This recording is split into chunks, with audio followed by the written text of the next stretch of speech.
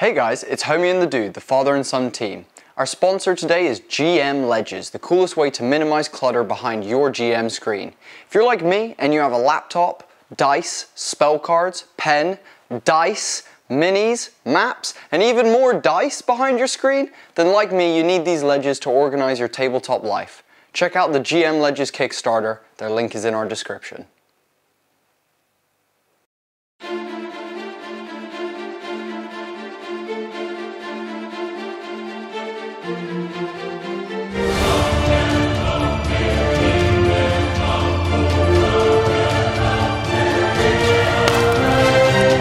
Hey everyone, this is Homie and the Dude, and today we are doing another episode of D&D Diaries.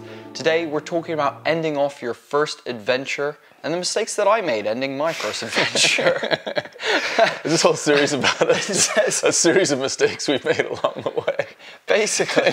But actually that's pretty helpful. It's so you guys can learn from it, basically. Yeah, exactly. And so in the last session we talked about how to find your DM style and how I was kind of doing that while we were doing our Lost Mines of Phandelver campaign, adventure, and at the moment we've actually finished that and moved on to our homebrew stuff, which is what this series is leading to. But the way that first adventure ended was very anticlimactic, to say the least. And I wanted it to be this huge climax and this beautiful ending that didn't really come at all, really. Yeah. And so for anyone who doesn't know, there's going to be some spoilers in this for the Lost Mines of Phandelver. So if you are planning on playing it or playing it through right now, you might want to tune out now.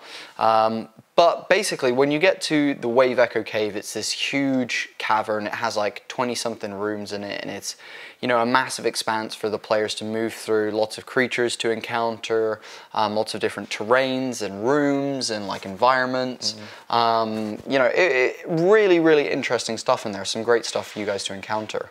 Our team were very cautious. They kind of maneuvered their way through, like very cautiously, being quiet, trying not to stir as much attention as possible, and slowly made your way to the big bad evil guy, or the BBEG.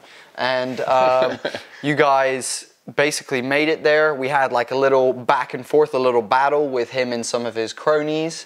You guys ended up defeating him, and that was basically that. It didn't feel like a big hurrah moment.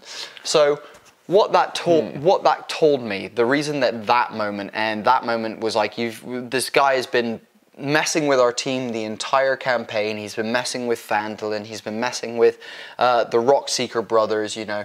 And yet, when it came down to it, you know, getting rid of him wasn't a very impactful moment. And the reason that was, and I know this is a fact, is because I didn't do my job as a DM, lacing that in there enough, giving you guys enough reason to really feel like that moment was worth something to you. So I know that it was a fault on my end of that I should have, throughout the plot that we did do, lace some more of like him in there, some reason, some negativity around him that makes you guys have an emotional reaction to it. And that's, at the end of the day, what you're trying to draw out of players, whether it be, you know, their character feeling angry or happy or, you know, in love, or, you know, whatever that character feels, and then what the player feels as a, you know, connection to that is important. So yeah, I felt like I definitely let you guys down by not drip feeding more of the Black Spider throughout the kind of plot and giving you more reason to be afraid of him and the atrocities he's maybe doing elsewhere and things like that. Do you know what I mean? It's tricky, man. It is tricky because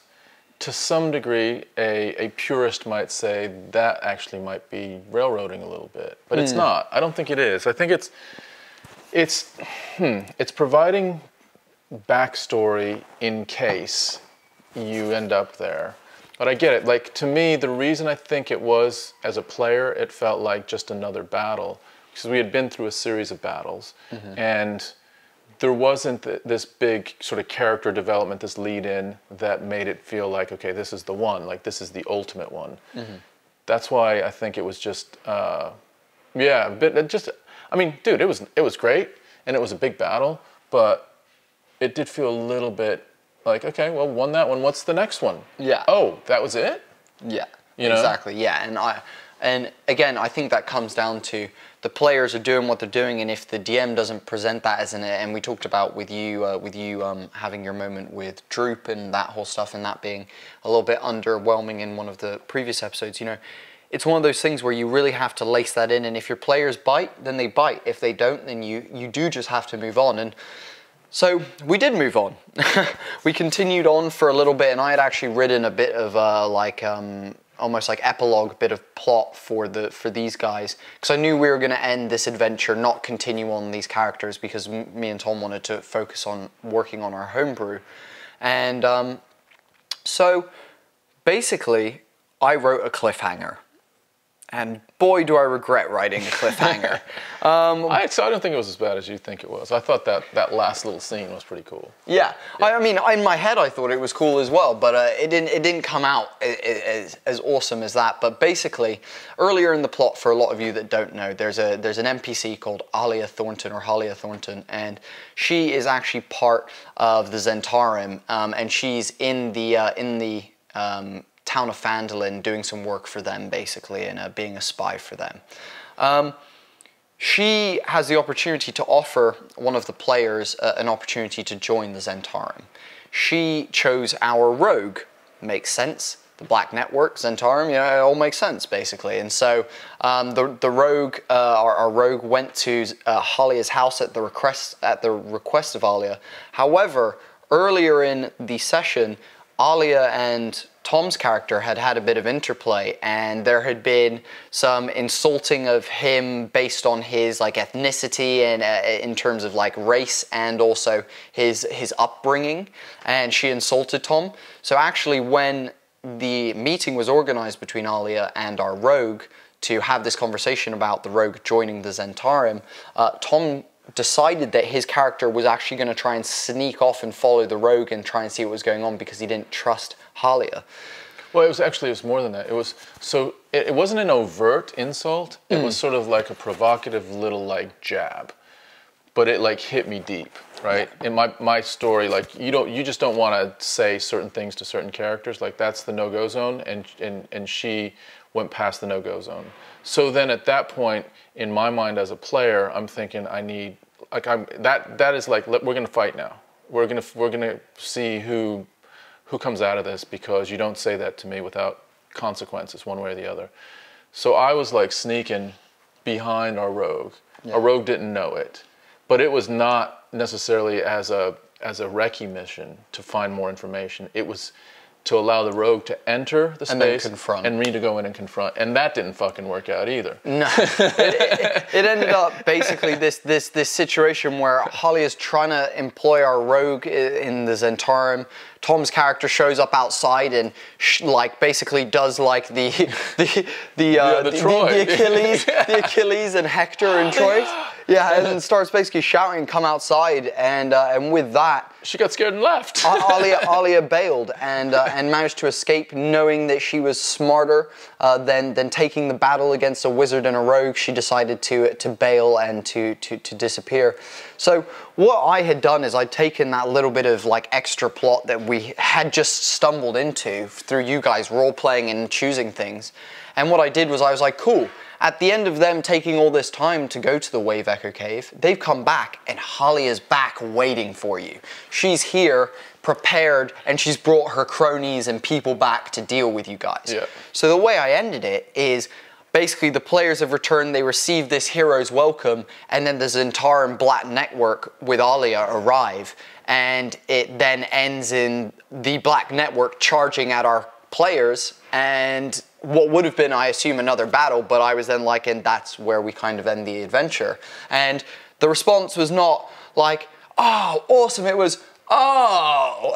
And no, but I think that was do you know what I mean? No, so you may not have taken it. Like, I really felt like, I loved it. And it harkened back to some movies that I've seen, like, I think maybe one of the Tomb Raiders had like an ending like that, where it's like it's frozen and then it's like an attack, like almost like, and that's how you had it. You had them all lined up, ready, and it was like the next move was everyone moving forward together, and I thought that was really cool. So I didn't look at it as like it felt like it was setting us up for if we wanted to do another adventure, we were ready to go. Yeah.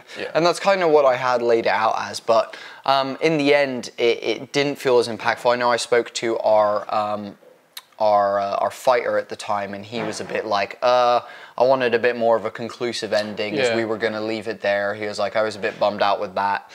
Spoke to the Rogue, and the Rogue was like, oh, like I didn't think that they would come back, and she was just a bit like, oh, like it was okay, yeah, whatever, you know, kind of thing. And so again, what I learned was that cliffhangers can be done, but again, it needs to be something that doesn't just affect one or two players. Like, it needs to be something that affects the whole team enough to get everyone like in that headspace of, oh, okay, this is cool, this is interesting. And this is something we'll talk about in later episodes, but building your players' backstories and working with your players to build a really cool backstory that then you can use and utilize to, sadly, as a DM, manipulate the players' emotions through different things that have happened through their lives and different mannerisms that you know that they carry and stuff. And so... which you did brilliantly with that Halia moment, knowing that that was a trigger for me. Yeah, so, yeah, exactly. So the original moment that got Tom to then follow, I knew that he had a sensitive point in his backstory about the type of elf that he was and where he had come from. So she recognized that and mentioned something about it. So it did spark something in Tom, and that's the type of thing that I'm talking about. But I should have made it so that it was more effective to across more of the team. However, in conclusion, it was a interesting ending. It taught me a lot about how I would end my campaigns. I think if I were to when I end my next campaign or my next adventure, it will be an epilogue, but not so much of a cliffhanger, more of like an epilogue telling what happens to the players, you know, after that, whether they go their separate ways, whether they stay, you know, as the Lord of the Rings epilogue. Exactly, yeah, you know, like the whole, just like, you know, and this person grows old with this and does this and, you know, that kind of thing. And I think sometimes having that last little bit gives the players like a full rounded ending to their characters and to the adventure and to the journey that we've all been on together telling this story. Let me ask you this, and this is maybe to soften your critique of yourself. Were we 100% decided at that point that we were not going to continue on with Phandalin?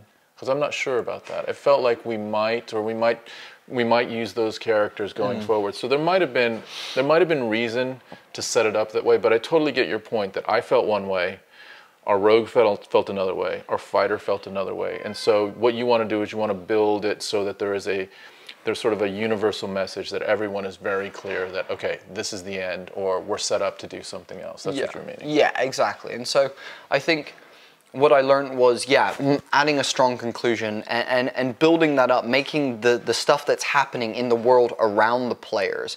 Like, that's the other thing is, like, you don't, like, for you guys, the Black Spider wasn't impactful because you didn't see what he was doing in the world around you. He wasn't affecting much around in the world around you, and that was a big problem. He needed to affect more around you. So by having the cogs continuously turning irregardless of what the players are doing, it means that you guys get wrapped up in a world that is still very active, irregardless of whether you guys are sat in a pub drinking or slaying dragons. Do you know what I mean? And it's and even like if there was like some stories of the Black Spider, or like there was some consequences that, you know, one of the characters we were fighting had mentioned, in defense of the Black Spider, I'll give my life, like something to really accentuate, like, this Black Spider is actually pulling everyone's puppet strings at the end. We have to confront that, and that kind of climax. And then from there, we either take a deep breath and be like, okay, well, we're now going back to the village and living happily ever after, or repacking and like getting ready for the next thing. Yeah. And so we ended off The Lost Mines of Phandelver. We did. With an interesting note to end it on. And what we then decided after much deliberation was that we were going to begin writing our first homebrew world setting adventure campaign, however you want to put it, all of the above. Oh man, how much that was a mountain that we didn't know was as big as it was. We could see it's the iceberg. You can see the tip of the iceberg, and there's like so much below the water. Or you're like, oh, okay, so it's just that mountain. So we get to the top of that, and we see just a range of mountains higher and higher and higher behind that. Exactly. So Yeah, guys, the next couple of episodes are going to be talking about our journey through writing our homebrew, learning the process like we have been throughout playing the Lost Mines, and what we learned, and giving you guys some advice along the way. But what we can say for ending your campaigns, make sure that you fed if it does end with a big bad evil guy, you know, and make sure you fed some of that into your players. Make sure that they feel that emotion towards that person before they even arrive in their lair or in their, you know, in their final space. You know, that kind of stuff really, really matters.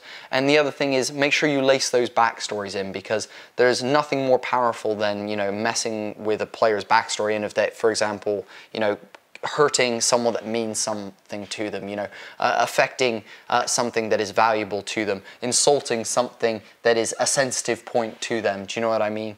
Acting in a way that they disagree with, you know, using that stuff to really create that emotion will help you out. And furthermore, maybe for your first adventure, avoid a cliffhanger unless you're going to continue it on, and maybe consider just writing a nice conclusion would maybe be what I would say. Otherwise though, guys, this has been Homie and the Dude D&D Diaries. Thank you so much for watching, and we'll see you in the next one. Later, guys. We're chugging through. We're loving doing this stuff for you guys. If you want to support us, if you want to make sure that we can keep getting, you know, better quality set, better quality lights, make the filming better. Bigger batteries for the camera. Bigger batteries for the camera. Yes! You know, all that kind of stuff. You can do that by just liking, following the page, and subscribing to the YouTube channel. That is what really makes a difference to us.